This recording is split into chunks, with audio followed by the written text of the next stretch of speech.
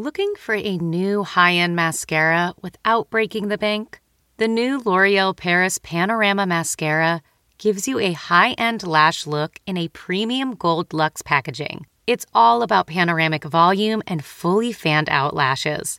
With its tapered brush, the new Panorama Mascara catches every single lash, giving you the false lash look without any of the hassle. Say goodbye to clumps and flakes, because this mascara is specially formulated to resist them all day with up to 24-hour wear. And the best part? It performs better than Luxe mascaras at only a fraction of the cost. You can buy Panorama Mascara on Amazon today. If you're shopping while working, eating, or even listening to this podcast, then you know and love the thrill of the hunt. But are you getting the thrill of the best deals? Rakuten shoppers do. They get the brands they love with the most savings and cash back. And you can get it too.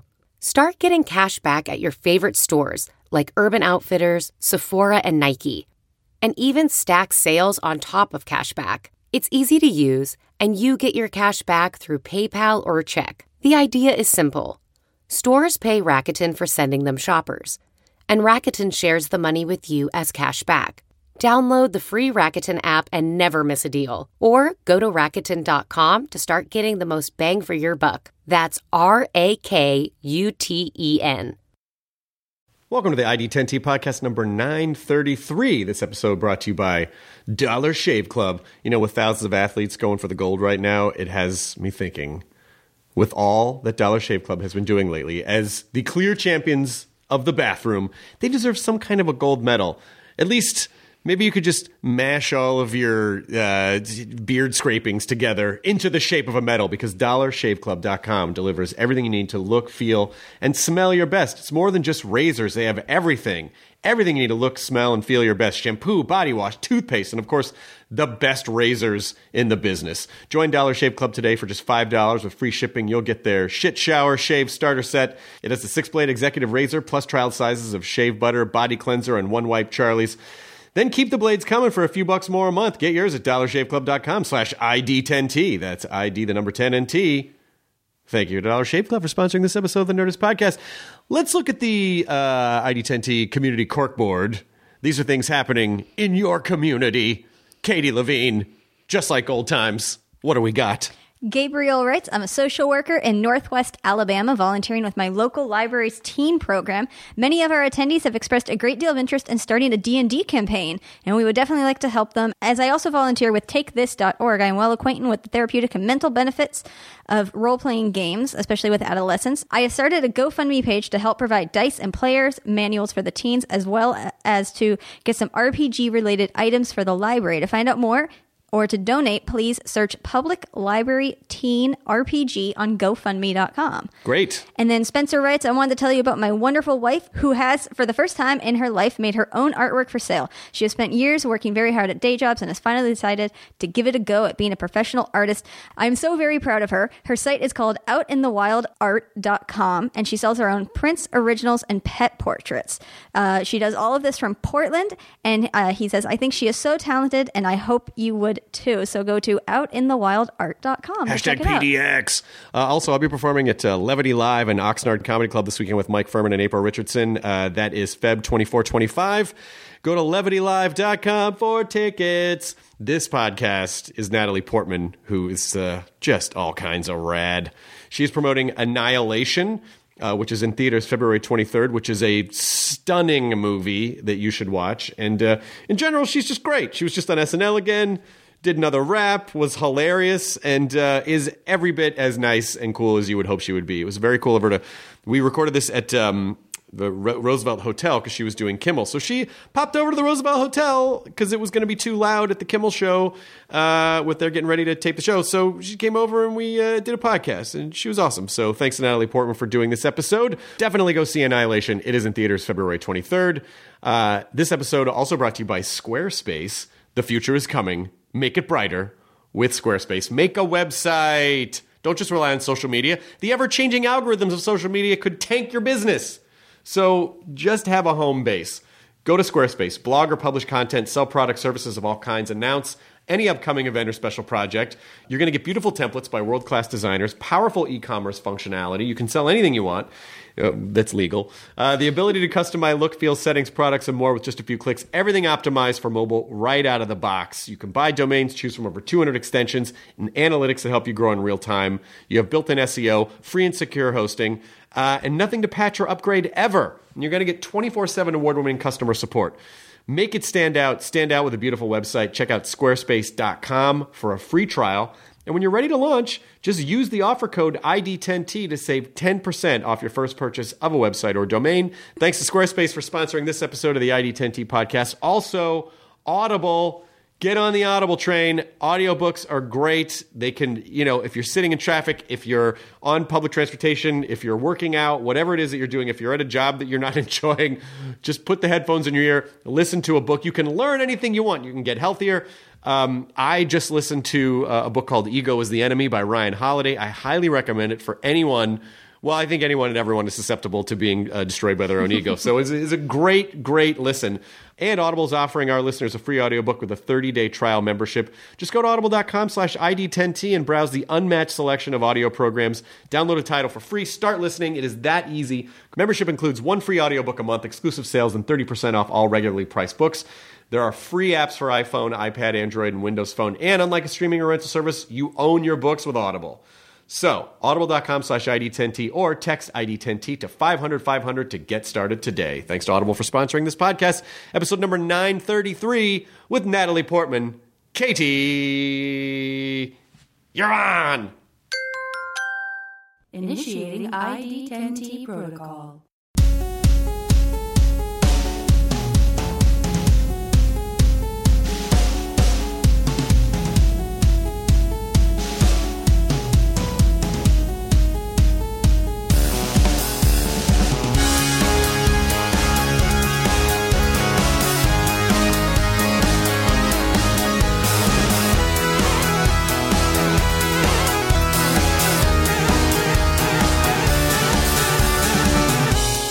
For doing this. My pleasure. It's a soft intro. There's no and here we are now. Perfect. It's just too oppressive when you have to go into show mode. Yeah. So we're at the Roosevelt Hotel just for there's been a yapping dog situation outside. Interesting. We don't know if a dog lost its owner or if it is just getting drunk by the pool, but there has been every so often a yap outside, and it's it's a purse dog. That sounds sad. Well, I don't know. But maybe it's just obnoxious. It's a little, because Katie is a dog rescuer and volunteers. Yeah. Okay, good.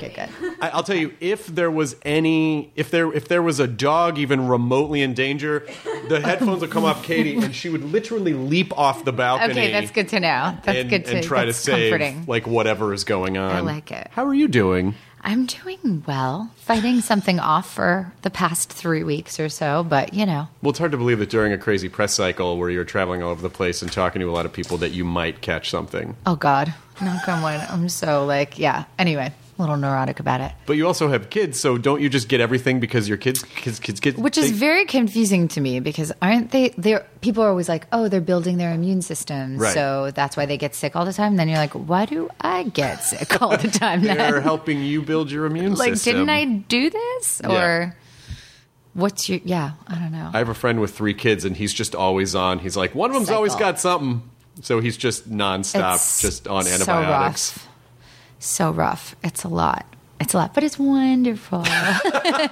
You have 0 kids. You have 0 kids. Well, I've only been married a year and a half. Congratulations. Thank you. And so we're, my wife and I are we're looking maybe about a year down the road. Nice. I think. You're one more year of no colds. I know. Just colds when our friends with kids get colds. Right, exactly. And come over. Yeah, we're just trying to, really just squeeze all of the last juice of hey, we could get up whenever we feel like it. Yeah. If that's possible. Yeah. But this idea, to work as hard as you work, do you have to set aside okay, between these months I'm not going to do anything but focus on family in order to recharge and then go back into Yes, work? Definitely.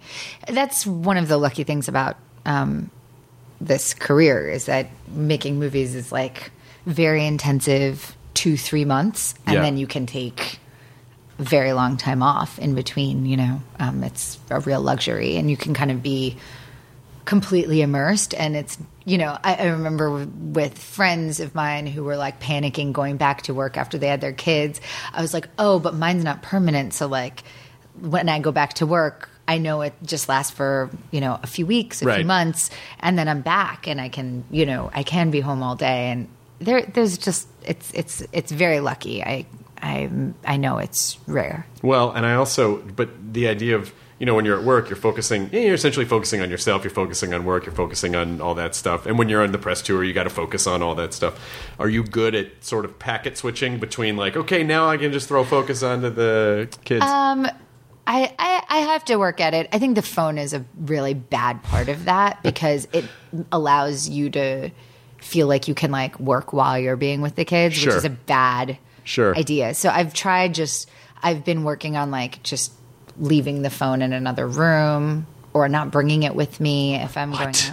My husband recently got a flip phone, which is really like a revolution. Oh my God. He's like retro on purpose so that he can't be like on the internet or can't rely on it. Exactly. Which is really good because that's always my panic is like, you want to have a phone now if there's like an emergency, because it's not like there are payphones anymore like, on every corner. So if God forbid you need something, you want to have a phone. But that's kind of that sounds like vinyl for telecom. It's like, oh, I got a flip phone. Yeah, it is. Those StarTAC phones were cool. It's like that was when we started going, oh, yeah, it's like it's Star Trek now. Like we have these communicators that we carry around all the time. We take this for granted. Yes, it's true. It's true. These don't.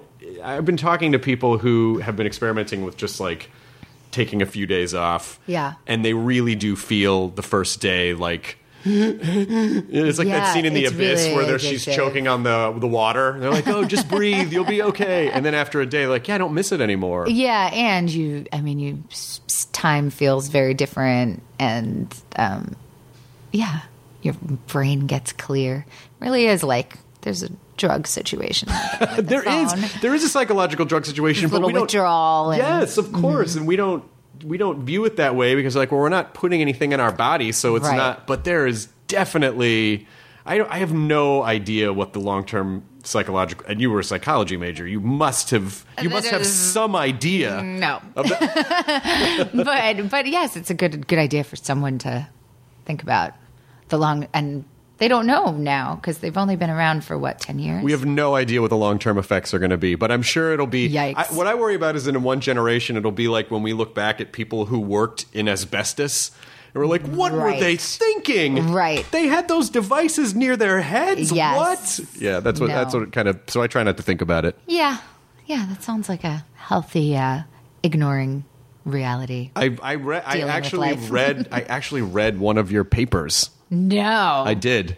Oh, I'm sorry. I went back. I looked up your Harvard. I looked up some of the Harvard business. Oh God! Like, oh my God! It said, "Oh, you wrote this paper about it was object." Yes, about object permanence. Yeah, where you basically you put these very safe near infrared spectroscopies on these babies. And we're like, once a human starts to understand that objects exist permanently outside of when you're looking at them, what happens in the brain? Right. Do you remember what happens in the brain? There's some frontal lobe activation. Just a little frontal lobe activation. This really is Nerdist, isn't it? I mean, yes, well, True to title. I'm excited. I was fascinated by it. I mean, I didn't understand all of it, but I was pretty fascinated. Neither did I. No, come on. I was definitely like a research assistant for my TA, And so what are you doing as a research assistant? Like putting those little kind of electrodes on baby heads. Moving the ball under the blanket or whatever. That's right. Yeah, she definitely did the bulk of the, statistical analysis. Yeah, but your name is on a fancy ass paper. I know, that was cool. That was more generous of her than a reality of me doing serious work. But I appreciate it.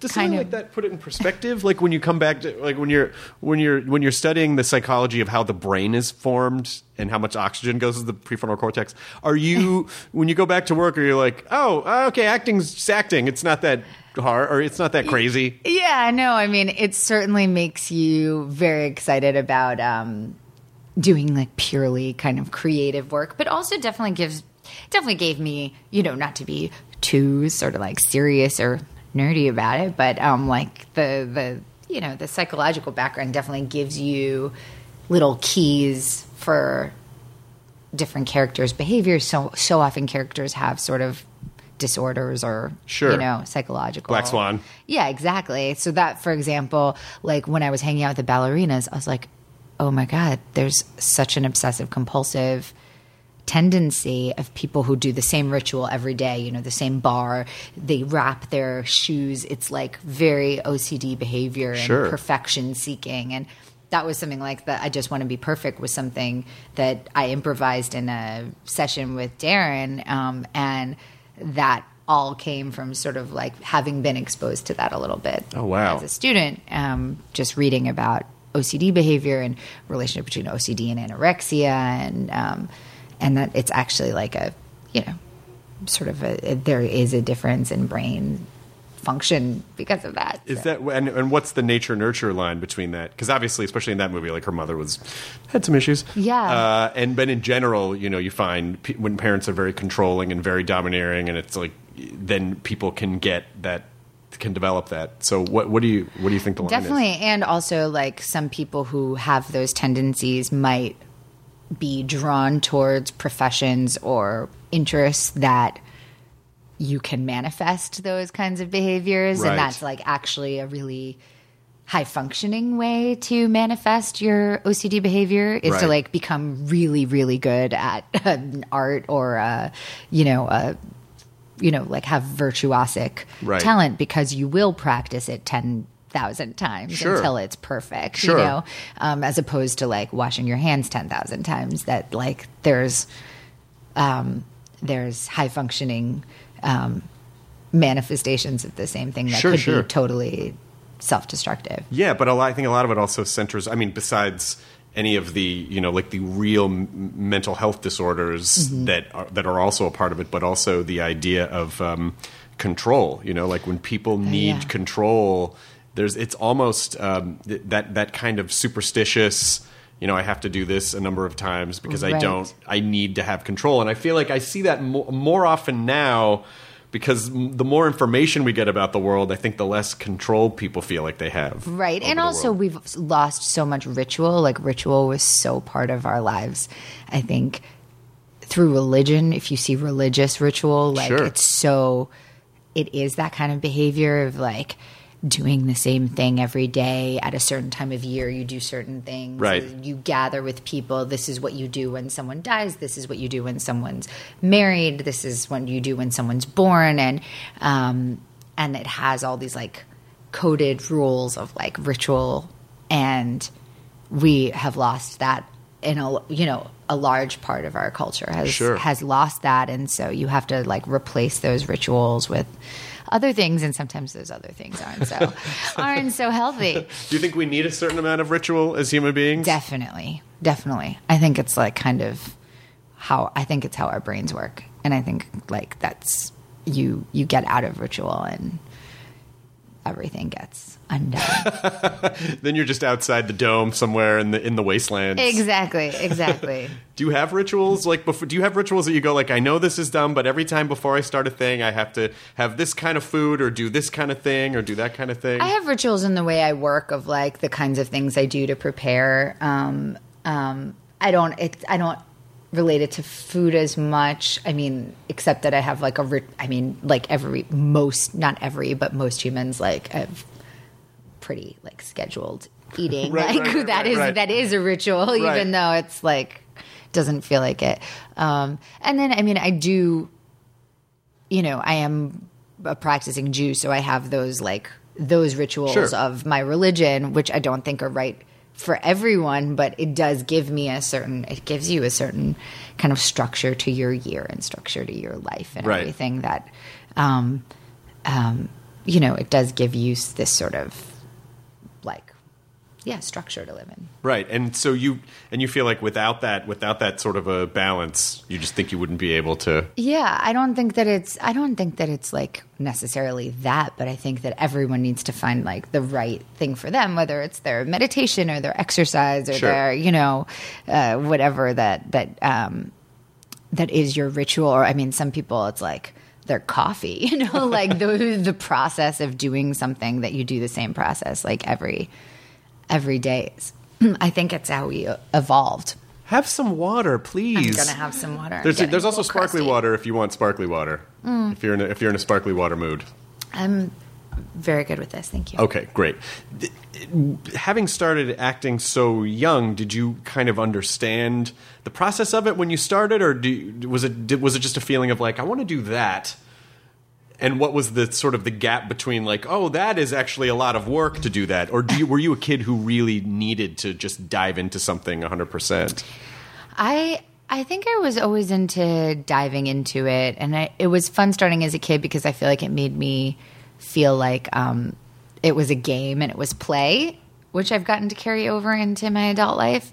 That everyone around me made such a concerted effort to make it fun for me and not like work that it was, I think that carried over into my adult life. And I think that's so important too, because I think like we don't have enough play and like joy and like everything we do, that like even calling something work, or like, when you have kids at school and you call it like homework, as opposed to like trying to find joy and curiosity and fulfilling that kind of need in ourselves. And of course, I mean, I have the luxury of having that type of job too that is innately creative and much more obviously fun than a lot of other jobs.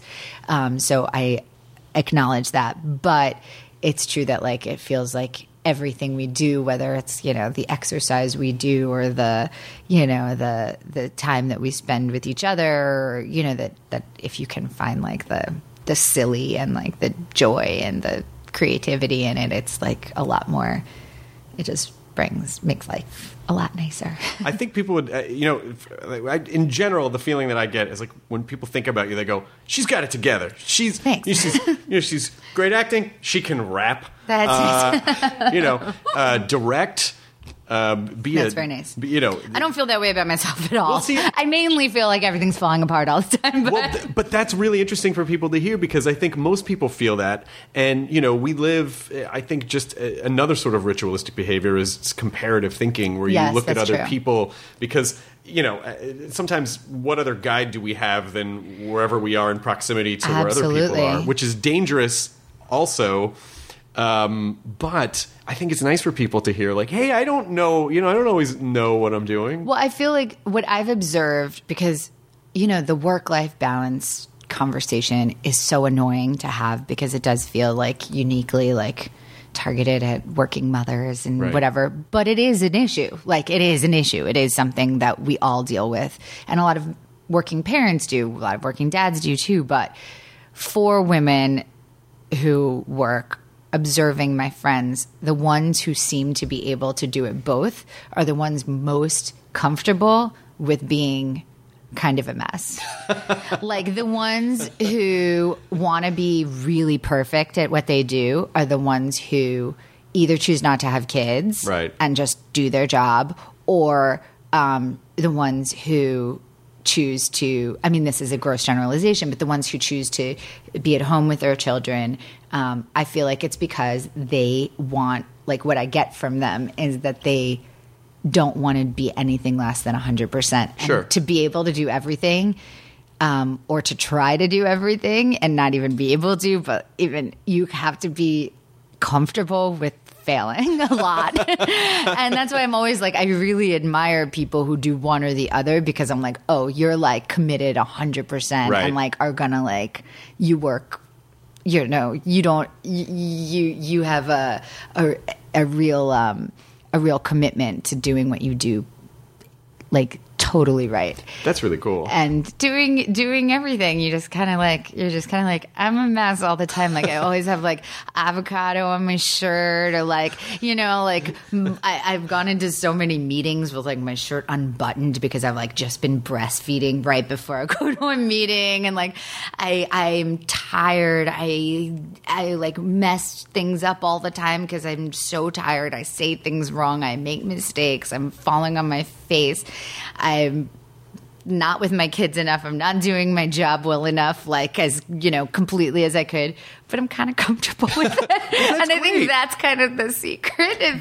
For me, is like, I'm trying my best, and like I forgive myself. Well, that's important. I think that's really important, because I think the types of role models that I think people normally think of are these sort of two-dimensional models of perfection. Oh, this person. But I think the better role models have flaws, and they embrace their flaws because, the flaws make us unique.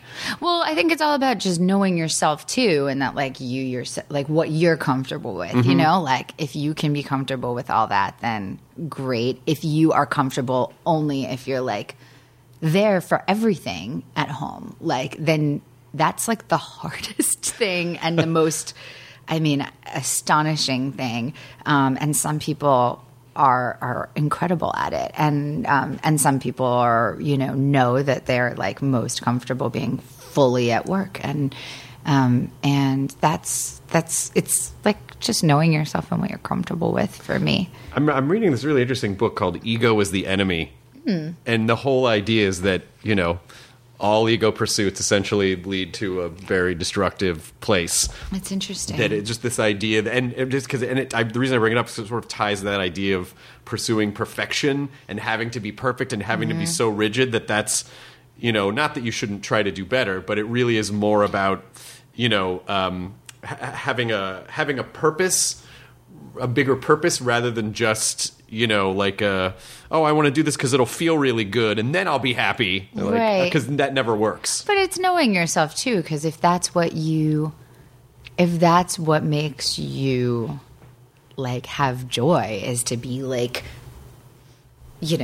spending all, having your focus in one place, or like feeling like you are doing the best possible that you can, or like I think everyone's different. Like if anything, I feel like you just like need to like accept everyone's difference and like celebrate everyone's differences, like because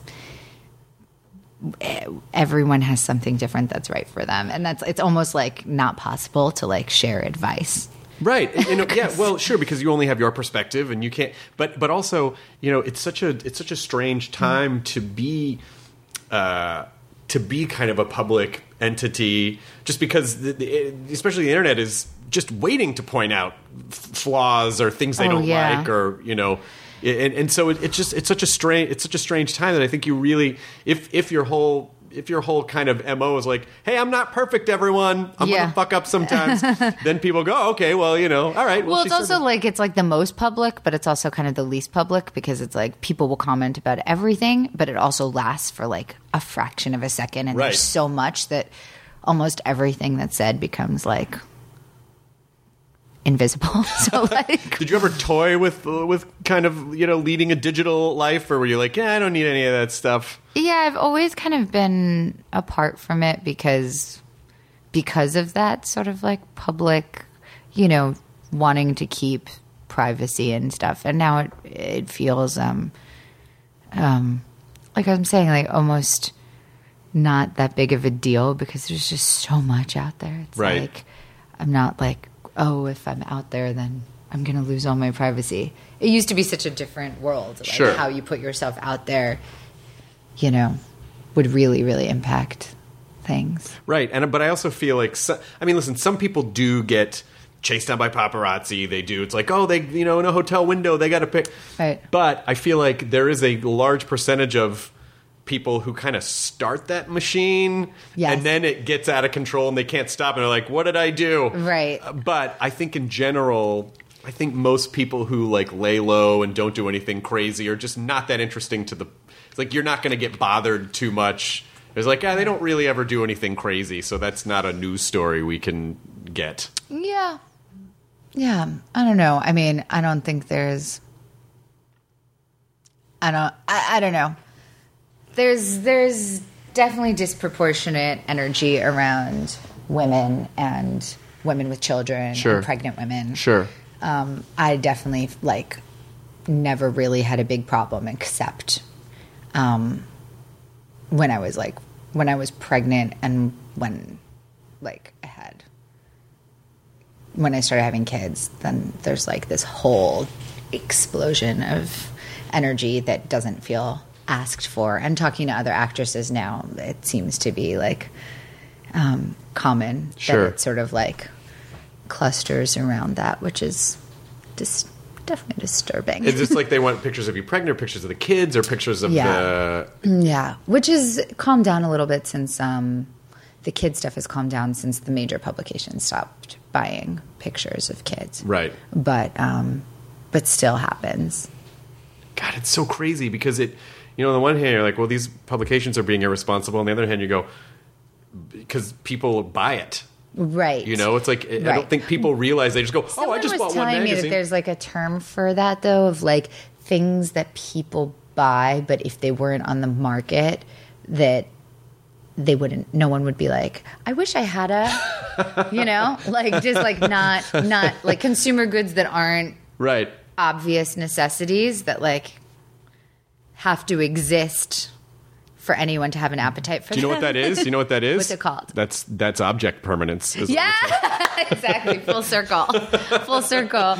Exactly. There's no object permanence exists for tabloid pregnancy pictures. If they're not there, people don't know that they're not there. Exactly. That's all it is. Exactly. Yeah, I know. Well, I think I think individual consumers don't realize because they just think of themselves as a singular unit. It's like, well, it's a big deal. I just bought this one magazine. Right. Yeah, but times you by 300 million people. Right. Well, all of us, I think all of us participate in something like that, whether it's what's it going to impact that I, left the lights on, right.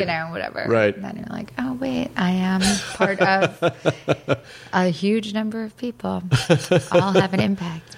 Yeah. Do you have a weird guilty pleasure? Is it a TV show or a weird? Top Chef. Top Chef. That's a good show. It's a great show. That's not. I wouldn't. I don't think it's so guilty, but I'm just I'm a real. I really get so excited when there's a new episode, and it's hard for me when they go on hiatus. Have they ever asked you? Have you ever been on the show? I've been on the show. You have been on the show. Yep. What'd you do? I'm sorry. Of course, I did a vegan episode. Of course. The chefs hated me. It was especially cruel because zero pork fat. Yeah, it's vegan. Yeah. Zero pork fat. Yeah. It was. Yeah. They made it especially difficult because they took them to a steakhouse, so they all thought they were doing a steak challenge, and they're like, and you got to make something vegan. What'd you make? I didn't make anything. They fed me a lot, and I ate a lot, which was great. It was good? Yeah, it was great. Good. Is it I feel like now in 2018, it's a lot easier to support a vegetarian or vegan lifestyle on the road than it used to be. Especially in LA, here. But yeah, on the road, interesting. What do you snack on? What do I snack on? I don't know that. I have my restaurants that I go to. If it's a place that doesn't have a lot of vegan. Well, I don't go to vegan vegetarian restaurants that often. Although in LA, there's amazing ones Sure. Crossroads, right? And even good kind of takeout places like M Cafe and by Chloe. And New York is starting to have better options. But I always go ethnic because I feel if you go, you can always get something good at Indian place or Italian place or Japanese. Ethiopian's good too. Ethiopian vegetarian very, very dishes delicious. amazing. Have you been to Sage? Yeah, Sage is really good. They have a vegan Reuben that I really enjoy. Now, is it weird? Because I feel like veganism has so many different sects of well, this is okay and that's not okay and that's okay. Do some people say only a true vegan eats food that's not copying a meat product? Is there's some kind of weird... Oh, really? Oh, I haven't heard that one before. I'm just guessing. I've heard... the only one that I feel is honey. honey is sort of always are you a vegan with honey or are you vegan without honey? Right. I know both, by the way. This is not necessarily the most fascinating topic. Sorry. No, it is. The reason like is really because- interesting. I'll tell you why. I think it's this. interesting because I think, the older I get, that sort of in the future, my wife has a weird disorder where she actually can't. If she eats too many vegetables, she gets ridiculous kidney stones. Oh, no. So she actually has to eat. Like she has a thing where she actually has to eat meat, and so which is fine because she enjoys it. But but I think like because a lot guys that I know that are a bit older that are vegetarian, they look great. Yeah. So I'm always kind of like, I wonder. So I always poke around. Actually, our whole stunt team on Annihilation were all vegans, and they were like the most like ripped, athletic people, and they also did all the stuff on Thor, and they were like, oh yeah, all of us are going vegan, like we're all hardcore, that it's like the highest performance. So definitely possible and definitely good for you. It seems to be healthy. I don't know. I'm trying to do in moderation. Like maybe every meal doesn't have to be meat. Maybe some of it can be vegetarian. Again, it's like knowing yourself, knowing what makes you feel good, and I think everyone has different things that are right for their body, and I think if you're like in tune enough, you can figure out what it is that makes you feel good. Do you think at this point? Do you think at this point, like, I know who I am, or do you feel like, I still got a lot of runway to figure that out? Oh, I feel like I'm always figuring stuff out, but it definitely feels like different than 10 years ago, or definitely have more self knowledge than then. I feel like I'm hopefully getting closer, but hopefully it's a lifelong pursuit. Well, the two. So a lot. That was great about doing an updated rap was just sort of bookending like this is like these very prominent years in your life between like 2006 maybe and now, and it was kind of an interesting way to sort of to bookend that stuff. I mean, do you really feel like the last 12 years were? Do you feel like they just sort of rushed by? What do you feel like you really absorbed from the last 12 years? It was a shock to like figure out that it had been 12 years since I had done Saturday Night Live, because it felt like yesterday. I mean, you really like become an old person when you start being like, wow, time just flying by. I remember when I was, young and spry. Yeah, I mean, it feels both. I mean, the years have definitely like been full of activity, and you're just kind of nonstop. Like once you start having kids, it's like you don't like. I feel like the time that you used to.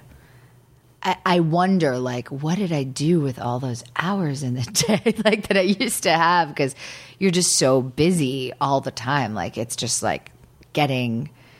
It's very fulfilling, kind of like doing everything. You feel so accomplished during the day after like you've been like, and I fed them and I dress them and I take them to their, things, and we play and we do this, and I did some work, and then I come back and, and you feel your days are so full. So there's a lot, but it also feels like, wait a minute, that was more than a decade ago. That's crazy. Like time definitely feels exponentially faster, as that's what old people say. I'm an old person. My dad always used to say that. He was like, the years feel like months and the months feel like days. I'm like, shut up, old man. And I'm like, God damn it, he was right. He was 100% right. Well said. 2018 already. But it also, when you have a little perspective behind you, it's kind of nice because you can look back at everything you stressed about and everything you thought the world was going to come crashing down upon you. Every little thing, you go, oh yeah, none of that. Everything's fine. Everything's Oh yeah. It always kind of feels. Kind of going back to your thing about being comfortable being a mess. Like it's all right. Yeah, you have to definitely be comfortable within the discomfort.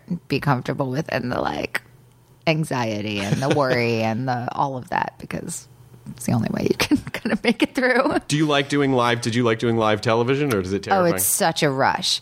And they have such a system that it's like they've figured it out. They've had time to like kind of get their system down, and it's a real rush to kind of be thrown into it. But yeah, it works. I mean, the way they do it, it's really, really fun. Were you promoting V for Vendetta the first time you were on? Yeah. That movie holds up, by the way. Oh, thanks. I'm glad to hear that. It's a great movie, and I think, particularly the more we progress in our culture and we look back at sort of like revolution and that idea of being oppressed. I mean, it's such a powerful. But your characters are all very committed. They're very committed to whatever their cause is. Was that something when you did the movie? Was that something that you felt like, oh, I kind of want to make this statement, or did it just seem like, oh, I like this character and it seems like it'd be a fun movie to do? Well, for me, it was really, really like something I had thought about and was thinking about a lot. Was like, what is this sort of line between a freedom fighter and a terrorist? And it was really interesting to get to kind of dive into that, like, that different, the same person can be defined differently depending on the beholder. Sure. And that was really exciting to get to play. And yeah, I guess I'm kind of extreme as a person. Like, I kind of go all in when I'm in and I'm all out when I'm out. And it was definitely a lucky character to get to play because she's all in. How do you know, like, when because I'm sure you get a lot of scripts, and what has to happen what has to align for you to go, oh, I think I can, like, if there's something chewy about this that I can get into. It's something different every time, but a lot of it has to do with the director, because I feel like it's a very social experience making a film. And the creation is very social. I mean, it's completely unlike someone painting by themselves or writing a novel by themselves. Sure. Or, playing guitar at home by themselves. Although it might be more akin to like playing in a band or playing in an orchestra, that like the creation depends on all of the people around you and how in tune you are with each other and how connected you are and how you communicate.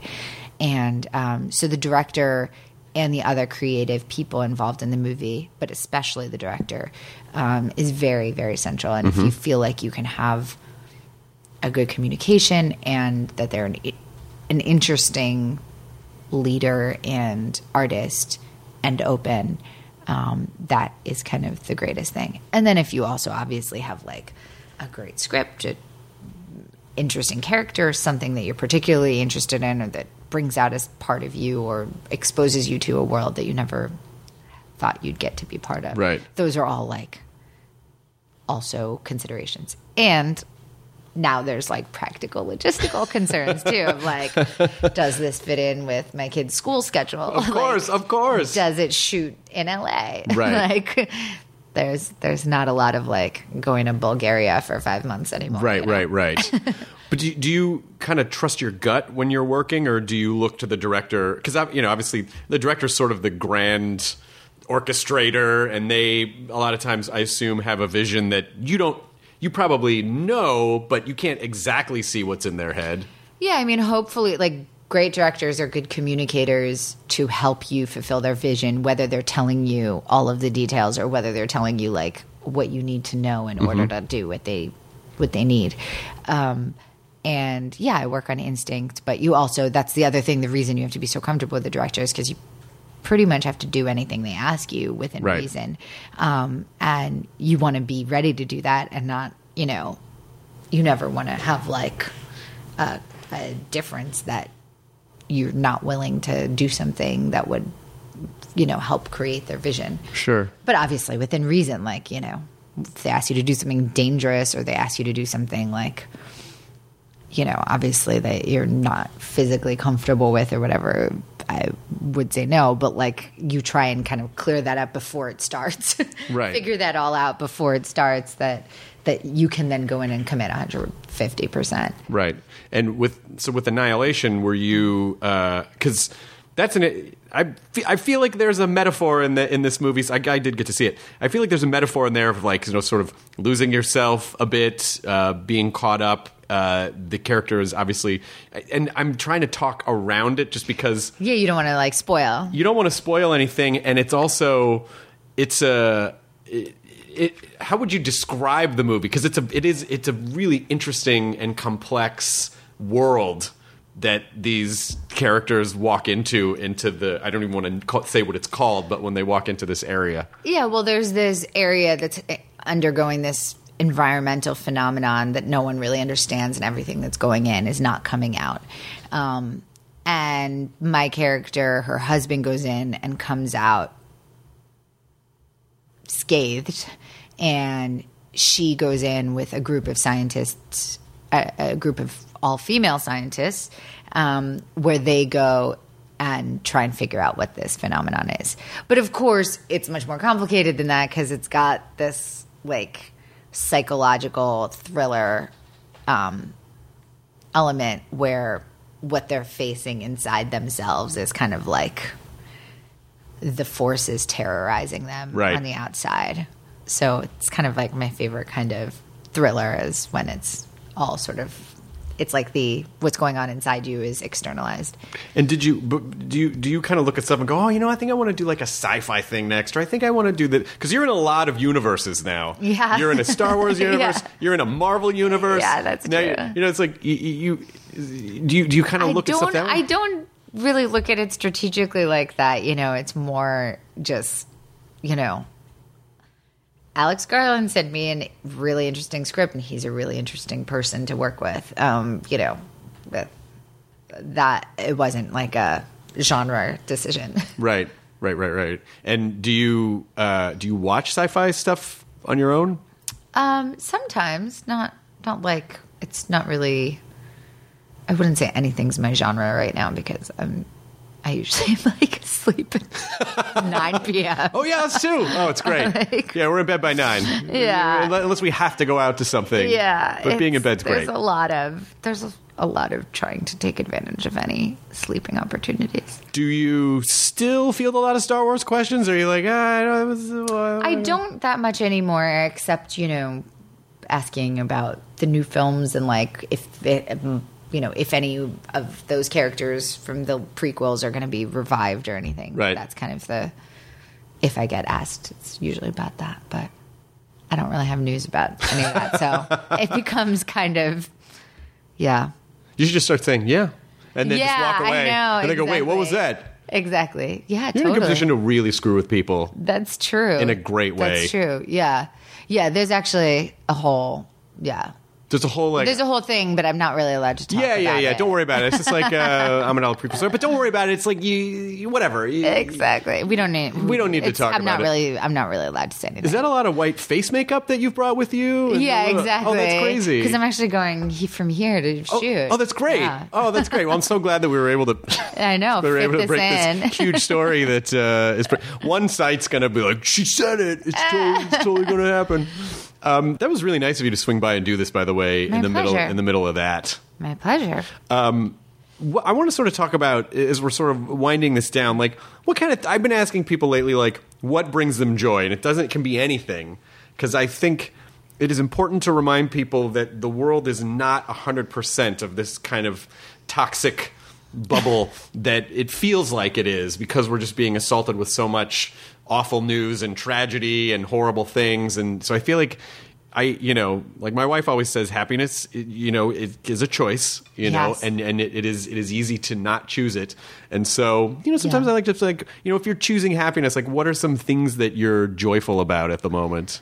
Well, definitely family all the time. Just not all the time, because of course there's moments that are more challenging than others, but it's pretty remarkable to get to like just sit with each other, play with each other, spend time together is pretty amazing. Anything we do in nature, like being outside, that's one of the things that's so lucky here in LA, that we can like kind of year round be, walking around trees and beaches. And it's really cold though, 67 degrees, freezing. Yeah, absolutely. I'm freezing. wearing a sweater. Yeah, it's freezing. So yeah, anything in that world is great. And I've been dancing a lot, which is really What kind of fun. dancing are you doing? Well, I mean, I'm prepping for a film where I play like a pop star, which is kind of exciting. See, I'm an prequel I've story. Yeah. She's like a space Britney Spears. Exactly. And so I've been doing a lot of that, and that's been really fun. I feel like I need to find more time to just like dance. Yeah. in non-work life. And I've been reading Rebecca Solnit. Recently, I've been making my way through her books, and that's been mind-blowing and life-affirming and beautiful, and just my husband got into it too, and so now we're just like reading. Tell me about it. I'm not that familiar. Please tell me about it. She is a great nonfiction writer, and she's written books about everything from how to have hope in dark times. She's written about wandering, like an entire book about the value of wandering.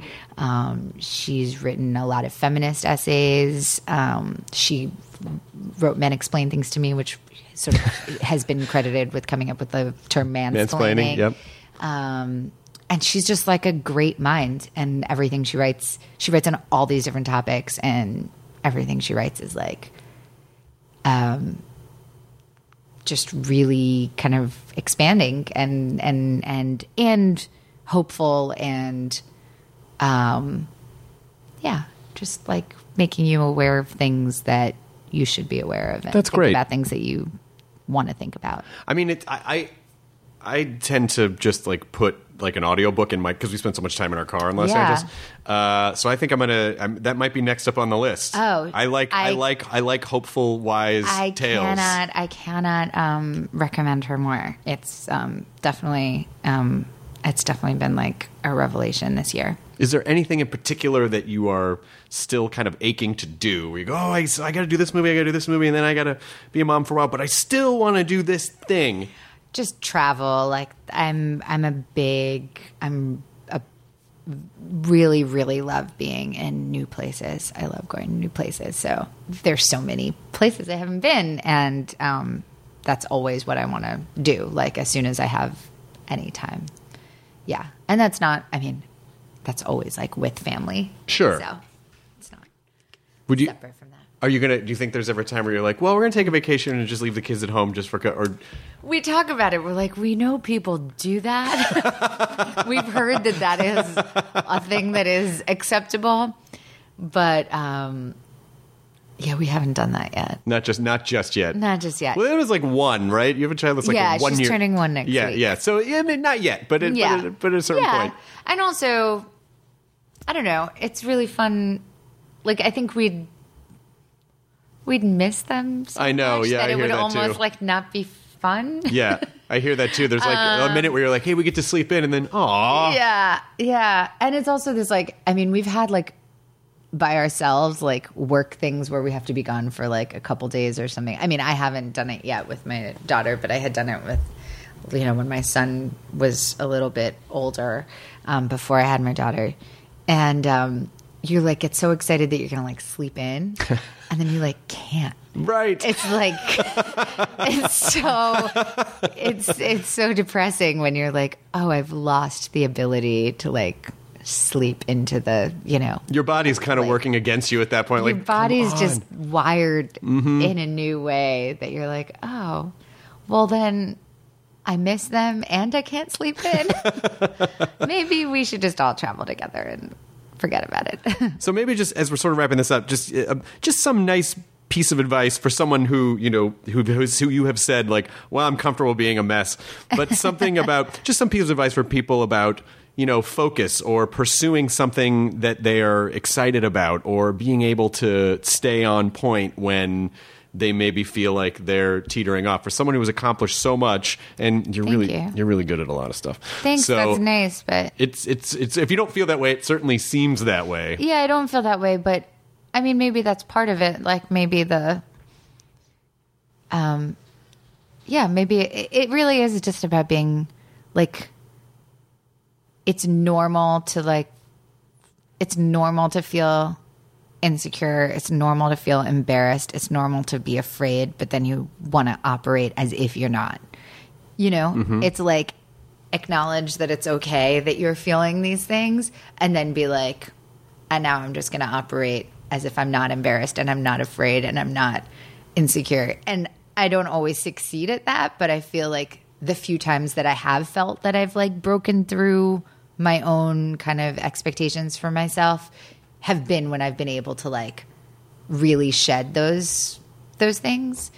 And it's not that they don't exist. It's not like I'm like, don't be embarrassed, don't be afraid, because that's impossible, because it's just, you can't control whether you are. Like sometimes you're, but like that's when I find personally I can like do the best version of what I do is like by trying to leave those things on the side. And do you feel like because Portman is your maternal grandmother's last name, yes, and your real last name is different, and so do you see them as two different entities? Were you able to go into like Natalie Portman mode? Yeah, it's interesting that I do feel like I really compartmentalize that, and I don't know if that's like so unhealthy that I like have kind of had like these two identities, but I felt that it was really helpful for me in school. Like when I was in high school, I used to get like really upset if people called me Portman at school. I like wanted my like other last name,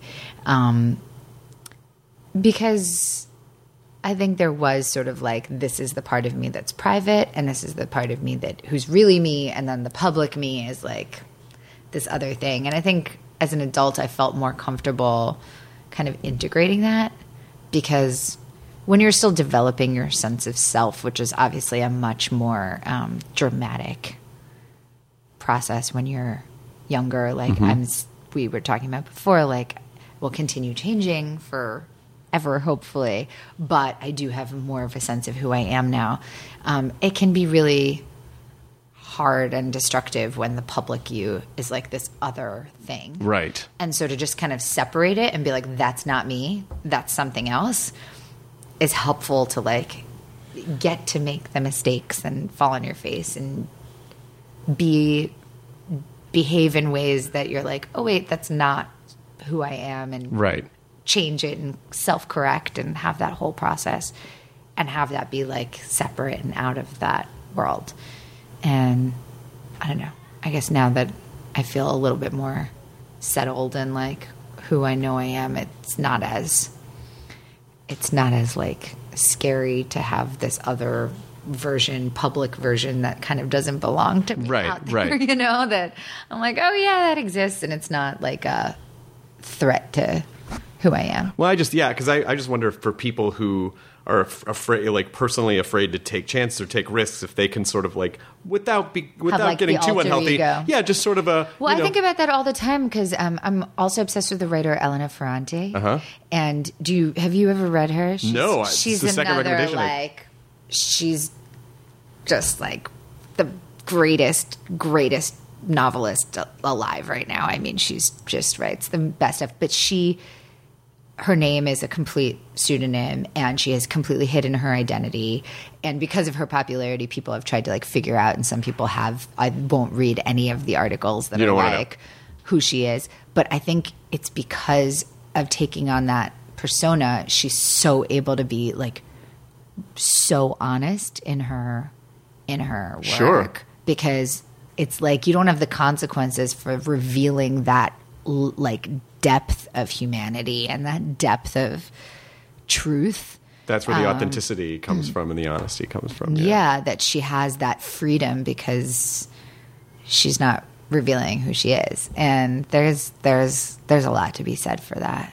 Well, I can't thank you enough for coming and chatting before you're going to do Kimmel, who's awesome. Thanks. But so Annihilation is February 23rd? Yes. Is this correct? And you can also read Natalie's work in Frontal Lobe Activation with Object Permanence, which is it's a quick read. It's a delightful read, I'm sure. Is there anything else you want to promote while you're here? No, just Annihilation. Please see it, enjoy, talk to each other. Tell me what you think about it, because it is a mind-blowing experience. And be nice to each other. And be kind, yes. Be kind. All right. Enjoy your burrito, everyone. All Thanks, right. Natalie. Thank you. Thank you.